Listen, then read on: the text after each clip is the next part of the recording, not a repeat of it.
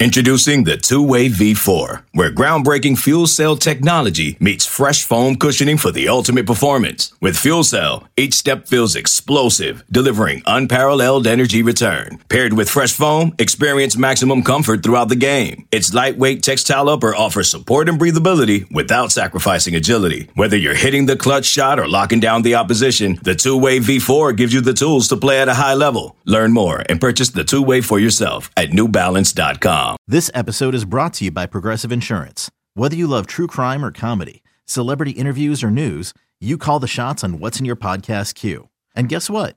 Now you can call them on your auto insurance too with the Name Your Price tool from Progressive. It works just the way it sounds. You tell Progressive how much you want to pay for car insurance, and they'll show you coverage options that fit your budget. Get your quote today at Progressive.com to join the over 28 million drivers who trust Progressive. Progressive Casualty Insurance Company and Affiliates. Price and coverage match limited by state law. Welcome into Up in the Rafters, a podcast brought to you this basketball season by our friends over at Johnny T-Shirt. Co-hosting this, I'm Taylor Vippolis, and this year I'm joined by a national champion, the most outstanding player of the Final Four, Carolina basketball legend, the ACC's network, Joel Berry.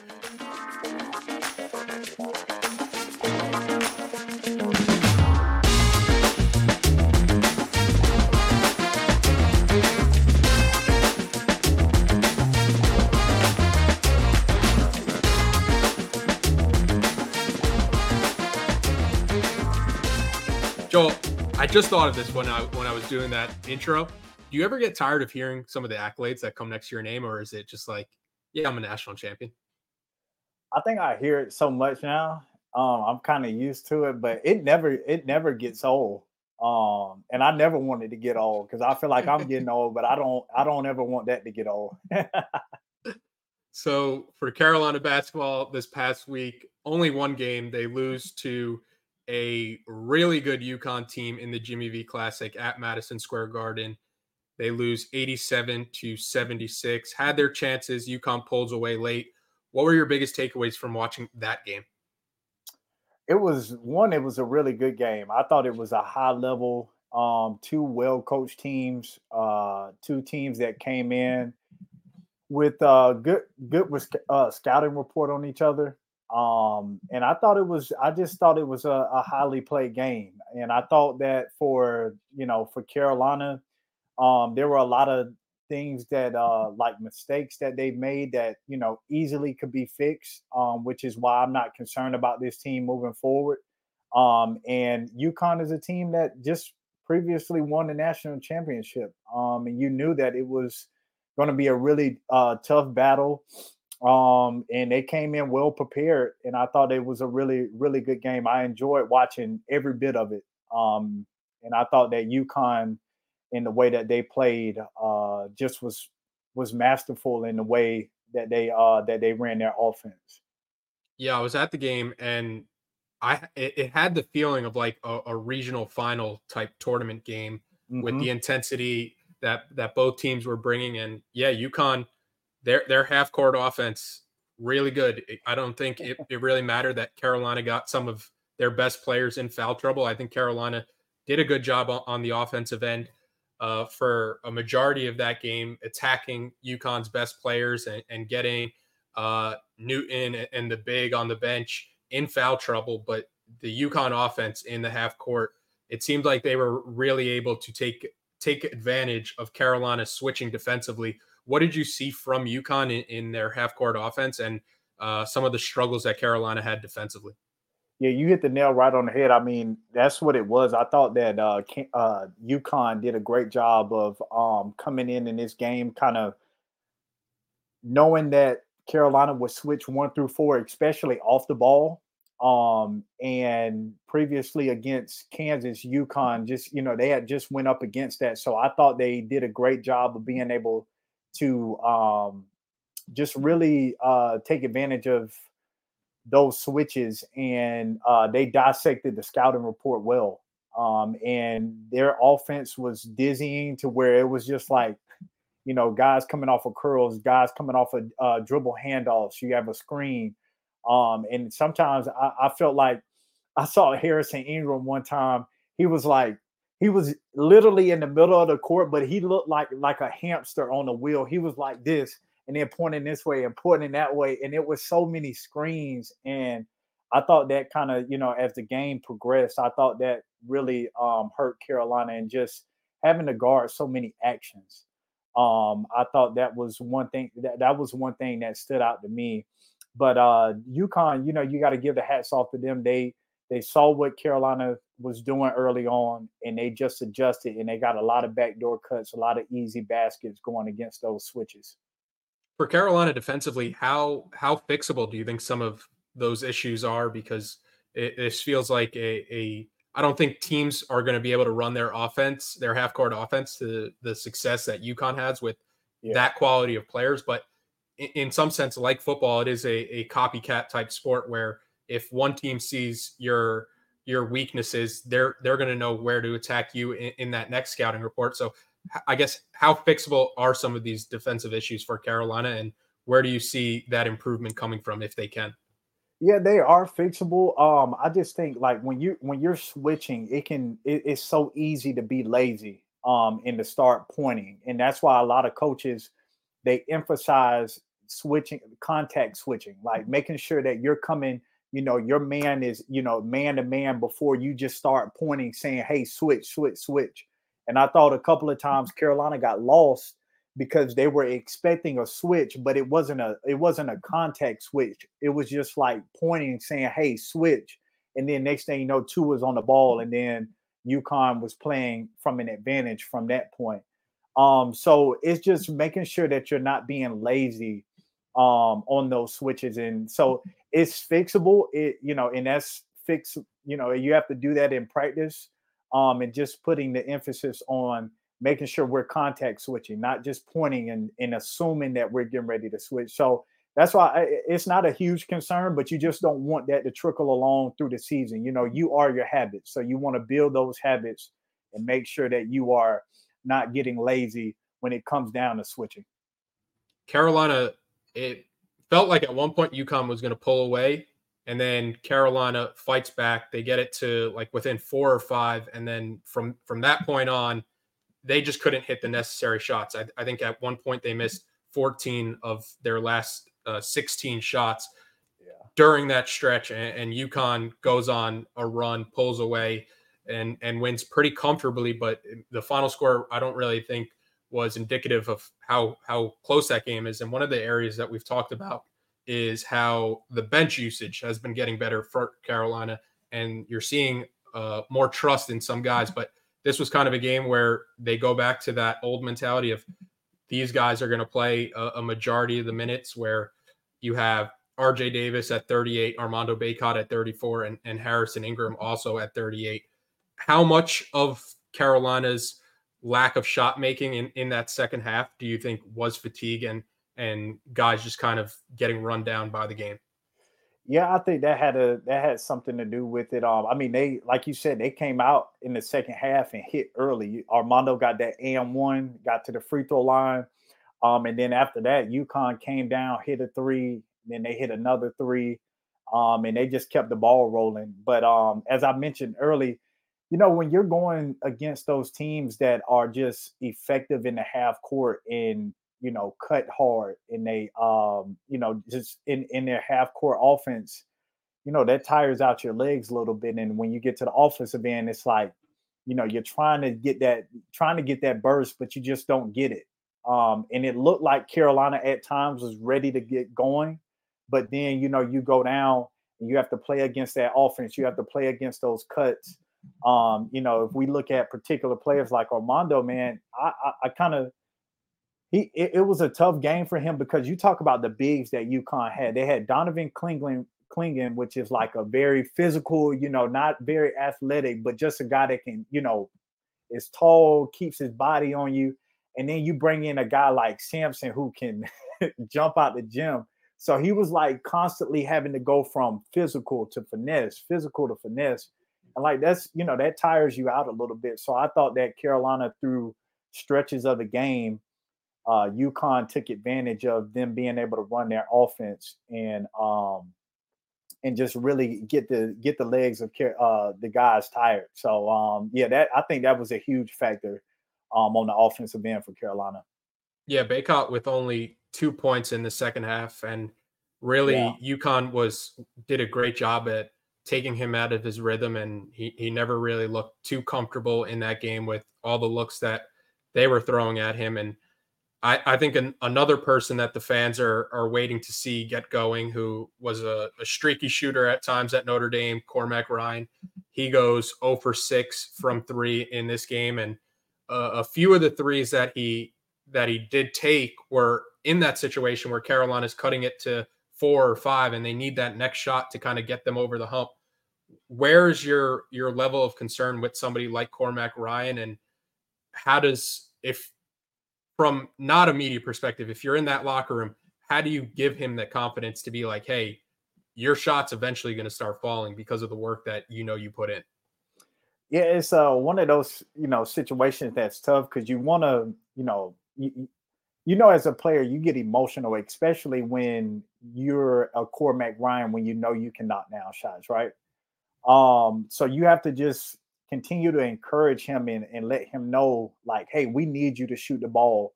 But the thing about him is that he's more than just shooting. The what he brings defensively impacts the game. And I just think that you just have to keep encouraging him. Like I think back to the times where I didn't shoot the ball well. Like I had guys in my ear telling me, like, saying it in a way that was like joking, like, dude, you need to knock down some shots. What's going on? But in a way that was like encouraging me to, like, hey, you're an important part of our team. We need you to hit shots, but we don't need you to stop shooting. So just keep shooting. And so this is just like a mental thing that Cormac has to get over. But I'm not concerned. And this is something that, we have to have the patience with, because these guys are coming into these programs, transferring, learning the new systems, learning when and where to take shots. And I still think that he's still trying to find that. And the last thing that you want to do is try to force the issue and do it in a way that hurts the team. So he just needs to continue to find those high quality shots until you have those times where, like in the course of the game where you hit 2 or 3 and now you just need to do a heat check. Like that's coming. But right now in this slump that he's having, it's just about continuing to take the shots that are high quality and just don't try to force the issue, but keep showing up and doing those other intangibles, which he has, especially on the defensive end. And a few bright spots for Carolina, because yeah, it's a tough loss to a really good UConn team. I think some things that you can take away: RJ Davis and Harrison Ingram on the offensive end. RJ Davis shoots 47% from the field, 50% from 3. Playing back in New York, he feels like a player who wants the shots in the big moments, which is a great thing to have. And then Harrison Ingram is another guy who I think has a similar mindset of wanting to be the guy for this offense. And he looks good in these ISO situations. He looks good backing people down. What did you see in the UConn game from Davis and Ingram specifically on how they could kind of help out this Carolina team offensively reach their full potential? Yeah, man, Taylor, I gotta say, I love Ingram, man. I really do. I love his game, the versatility that he brings. Like just being able to have it to where if he's doing a dribble drive and doesn't have it, and then can create like another play, like within a play, by being able to post up. Um, I just think that is something that you don't see too often.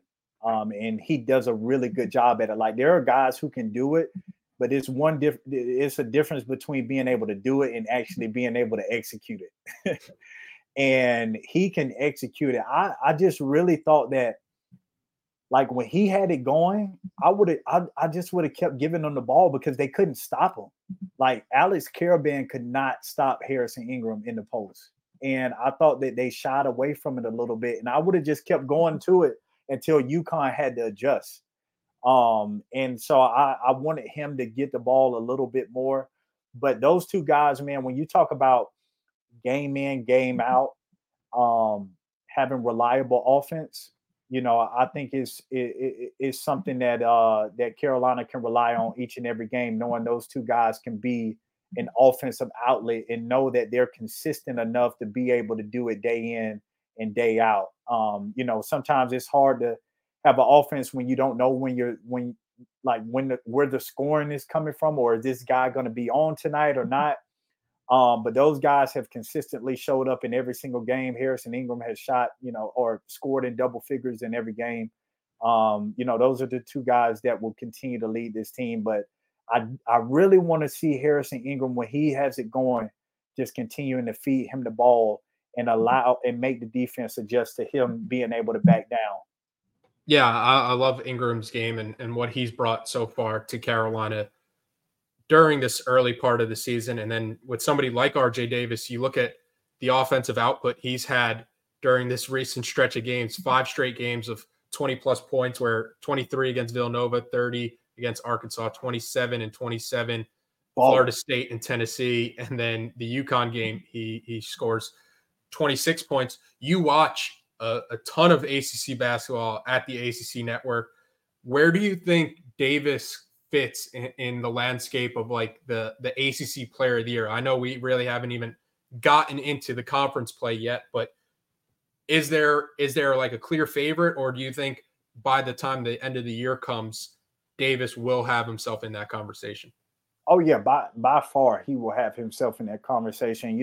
The season has its ebbs and its flows. He'll have some games where it'll be tough. That's just part of basketball. It's part of being a player, especially when you get midway through the season and those legs start getting a little tired. It'll happen. But you talk about right now, man, he's, the only other person that I can think of and put up there is PJ Hall.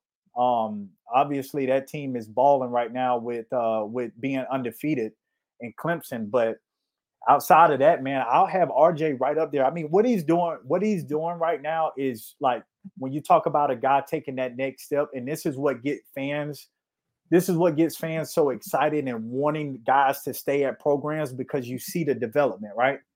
So we've been watching him. We know the amount of work he's put in. We've seen him struggle. And now look at what he's doing. Like, we're seeing the fruits of his labor, and he is playing by far, if not, not only the best in the ACC, but in the country right now. I think he's one of the hottest guards, and he's doing it on all 3 levels. He's doing it under control, and most importantly, because of the weapons that he has around him, he's doing it efficiently. Yeah, and this stat from Adrian Atkinson in 4 Tier A games. So Villanova, Arkansas, Tennessee, and UConn.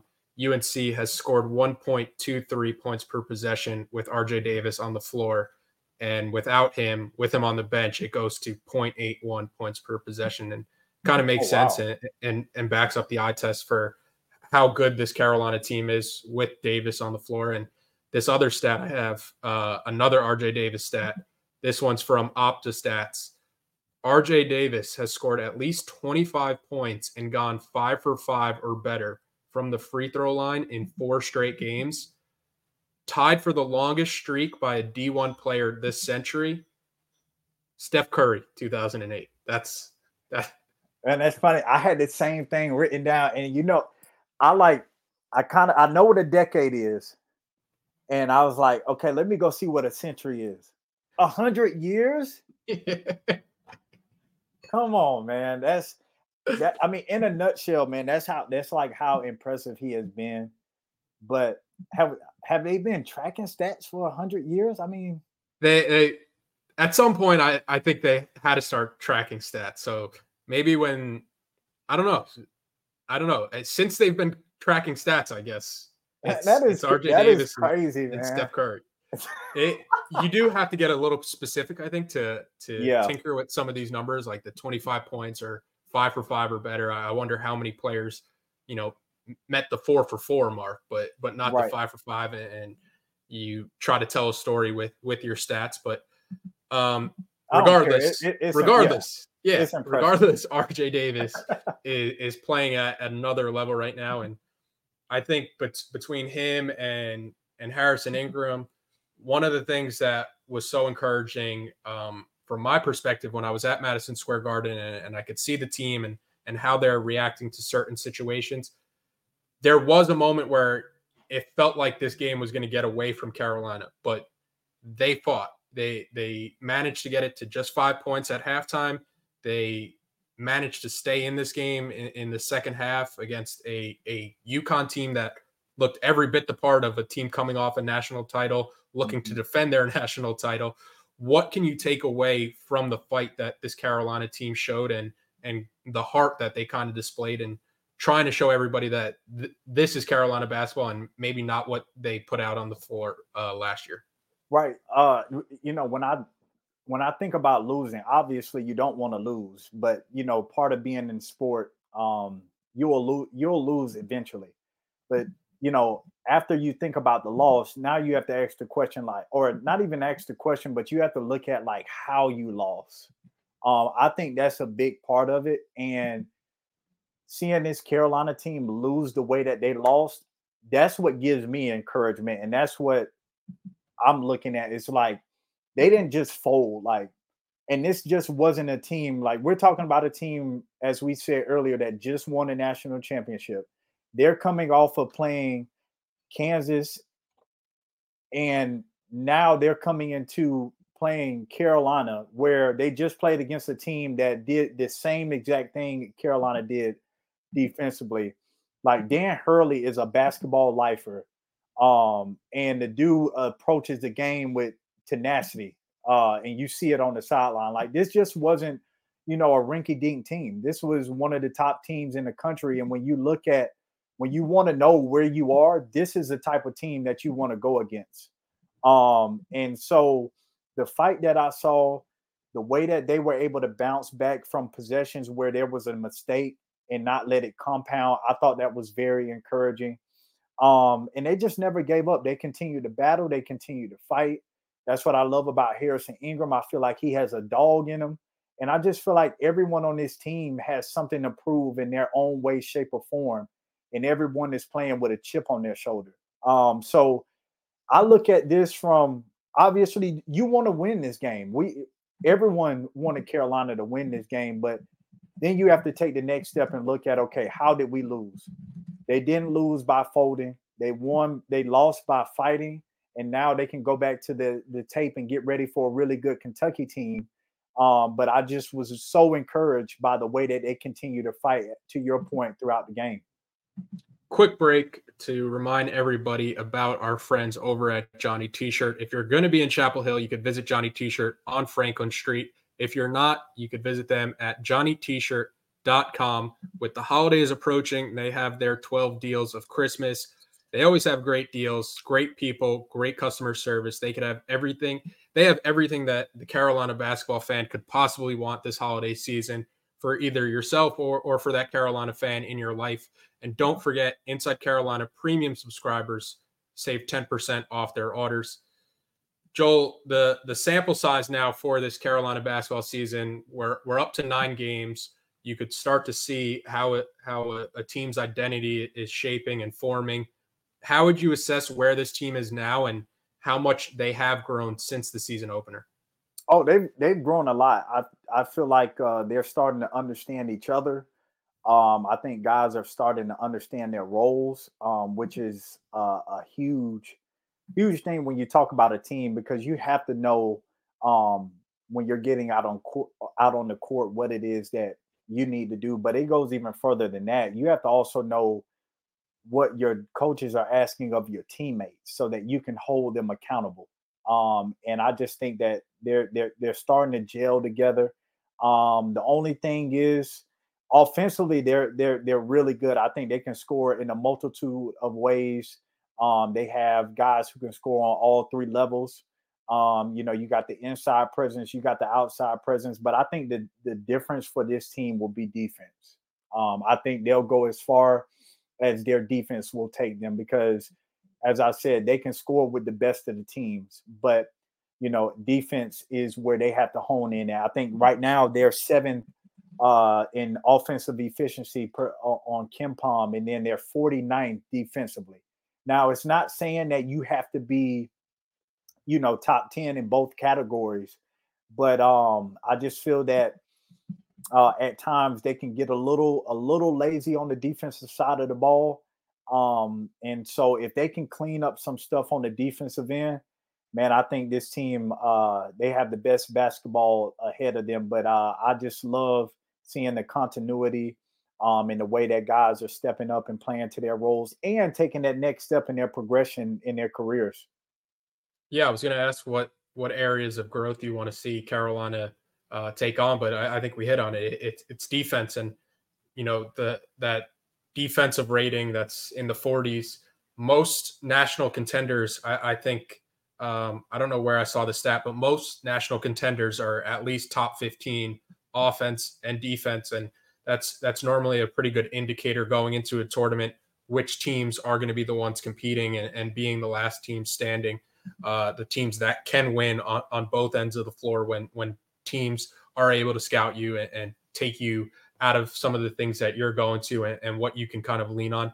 Before we wrap up, a big shout out to our friends at Congruity. Congruity is a North Carolina based national coverage, local presence company with personal support straight from the Tar Heel State. Congruity is empowering small and mid-sized business owners with HR and payroll outsourcing, enabling you to grow your business while they take care of your greatest assets, your people. And they are doing it with top-of-the-line technology and services for every stage of your business's growth with a state-of-the-art online platform. Congruity, they are obsessed with customer service where they become part of your team. They do the heavy lifting, providing essential admin support with a single point of contact and support available on demand with services that are tailor-made for you, transforming your organization.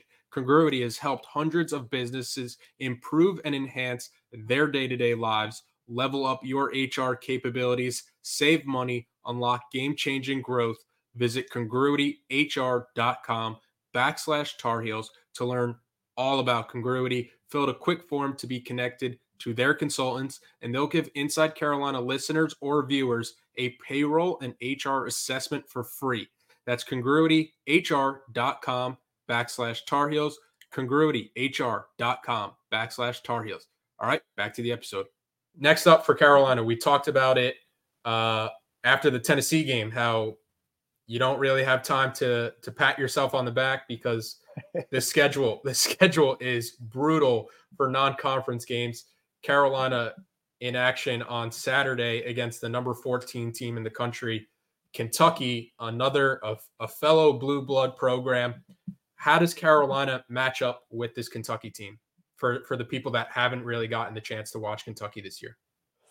Yeah, I think guard wise, well, first off, overall, I think Kentucky is a lot bigger than Carolina, especially with the guards.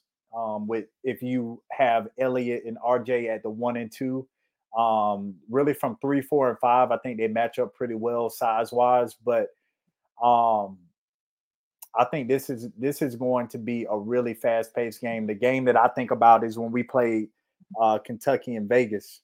I think it'll be another one of those type of games where it's up and down, high pace, and a lot of scoring. But I think Carolina matches up well with Kentucky. But like I said, Kentucky has a little bit more size. I think throughout the team they have a little bit more athleticism. And then Kentucky does have two really good guys coming off of the bench which will make a huge difference for Kentucky. But I think overall both of these teams match up in pretty well in their own ways. Yeah, and I saw a stat where one of the main differences between the Roy Williams era of Carolina basketball and the Hubert Davis era of Carolina basketball, it's that under Hubert Davis, this team doesn't really generate a ton of takeaways or a ton of turnovers. And the first 2 years they were 356 and 344th in turnover rate. This one, it's slightly better, 238th as of Sunday afternoon, but, still not really doing a good job turning the ball over for other teams. And you have a team like Kentucky next on the schedule, who is one of the best teams in the country at not turning the ball over. If you're this Carolina team, how can you emphasize the turnovers and getting out in transition the way that, your teams under Roy Williams, that's what you guys made like your bread and butter on, how well you guys were able to run the floor? Yeah, I think defensively, Coach Davis's principles are a little bit different than ours. We were up in the passing lane trying to stop the rotation of the basketball. So that does play a difference. Right now, it seems like they're more, guard right at the 3-point line, not necessarily up in the lanes. I think the only time they get up in the lane is if someone picks up the ball, and obviously you want to put pressure, make it haywire, and make sure that they're not just able to deliver a good pass. But I just think more they're just, contain and guard and make sure that we're not getting beat off the dribble. Because, when you're up in the passing lane, that does give you an opportunity to have more backdoor cuts. Sometimes you overplay. But I think, for this going up against Kentucky, I think the best thing that you can do is make them play in the half court, because it's still a young team. And sometimes it's hard for young players to trust the execution of the offense. And, against that Miami team, they got out on the break, man, and they're really, really good in the open court. Like, the athleticism comes into play. They have a guard. I was talking about Rob Dillingham and Reed Shepherd coming off the bench. Those guys can get up and down. So I think the one thing that Carolina can do is limit live ball turnovers, and just keep Kentucky in the half court, make them trust in their execution, which I think can play in the hands of Carolina and be advantageous for them. Another big game, Kentucky, North Carolina, Battle of the Blue Bloods in the CBS Sports Classic this Saturday, 5:30 p.m. tip Eastern time on CBS. Joel, another great episode. Appreciate the time talking, and appreciate everybody watching and listening. Yes, sir. Always. It was a very bright, shining light, Sarajevo, and they needed to kill that light. From producers Matt Damon and Ben Affleck, explore how art and music sustained hope during the siege of Sarajevo, thanks in part to humanitarians and the band U2. U2, they represent a personification of our resistance. The Hollywood Reporter hails Kiss the Future moving and inspirational. Kiss the future! Viva Sarajevo!